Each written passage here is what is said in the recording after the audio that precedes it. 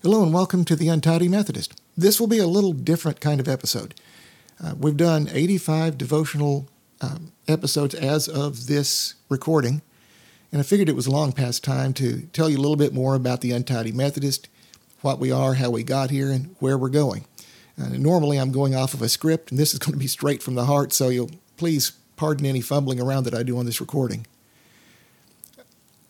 The Untidy Methodist is actually a one-person operation right now. My name's Ed. I'm a preacher's son, and I'm a certified lay speaker in the United Methodist Church. I'm a lifelong Methodist, and I love this church. The debate that threatens to tear us apart just breaks my heart. And so when the Untidy Methodist first started, it was not going to be a devotional. It was going to be sort of a news gathering thing, an educational piece on how we got here, where we may be going as a denomination. If you'll go back to the first two episodes, you won't see the word devotional attached to it because the first episode was how we got here as a denomination. It went all the way back to 1972 when the first edition to the Book of Discipline came in at the General Conference. It's the subject we still debate today, and went into the people involved in how we got there. The second one was a description of the agreement that supposedly will be presented whenever the General Conference can meet again. Obviously, last year they did not meet due to COVID. And that's what changed everything. COVID hit. And then there was turmoil in the streets, protests, some of them peaceful and some of them very much not peaceful at all. And there was so much turmoil going on that it really hit me that what we needed more of was not that. We needed things that brought us back together, reminded us that we're all God's children, that uplifted us a little bit. So I changed it to a devotional podcast. And again, 85 episodes so far.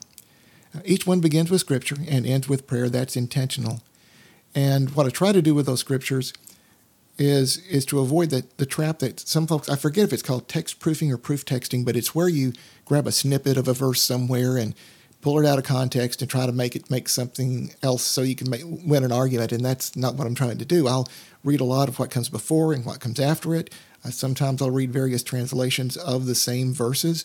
And every time I'm going to look at commentaries from a variety of sources for folks who've studied this a lot more than I have. I'm not a pastor myself. I have not gone to divinity school, so I really appreciate getting all those different points of view from folks who've studied ancient Hebrew and ancient Greek and have a good understanding of what life was like at that time, and to try to add some richness to whatever we're trying to share with you.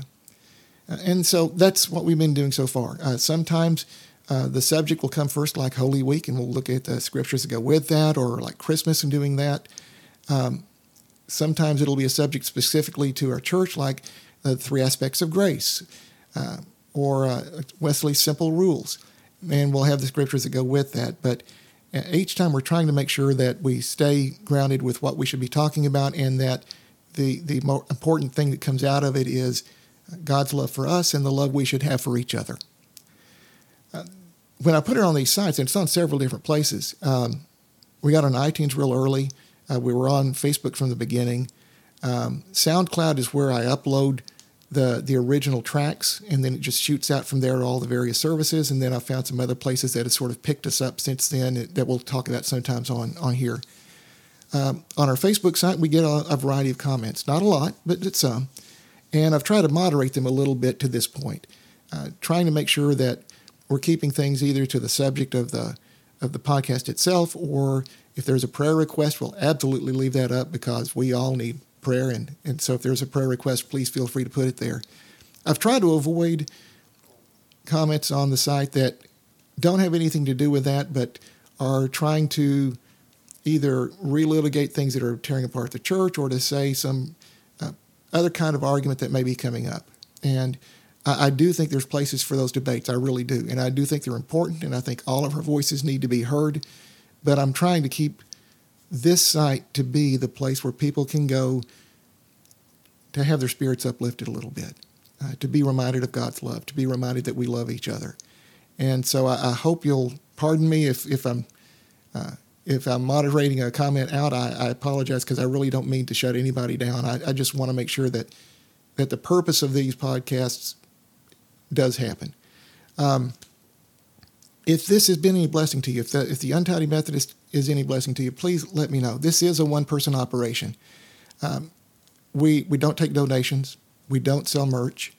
We don't need to. Everything that I need to do this podcast is right in front of me right now. There have been attempts from someone pretending to be the Untidy Methodist, asking people who listen to this for money. Don't listen to them. That's not me. We're not asking for money. And we're not going to try to make this thing any bigger than it is. If this is a blessing to you, please tell a friend. But again, I've got everything I need here. The computer, the software, the microphone, the mixing board, everything's already done, already paid for a long time ago. So again, if this is a blessing to you, that's wonderful.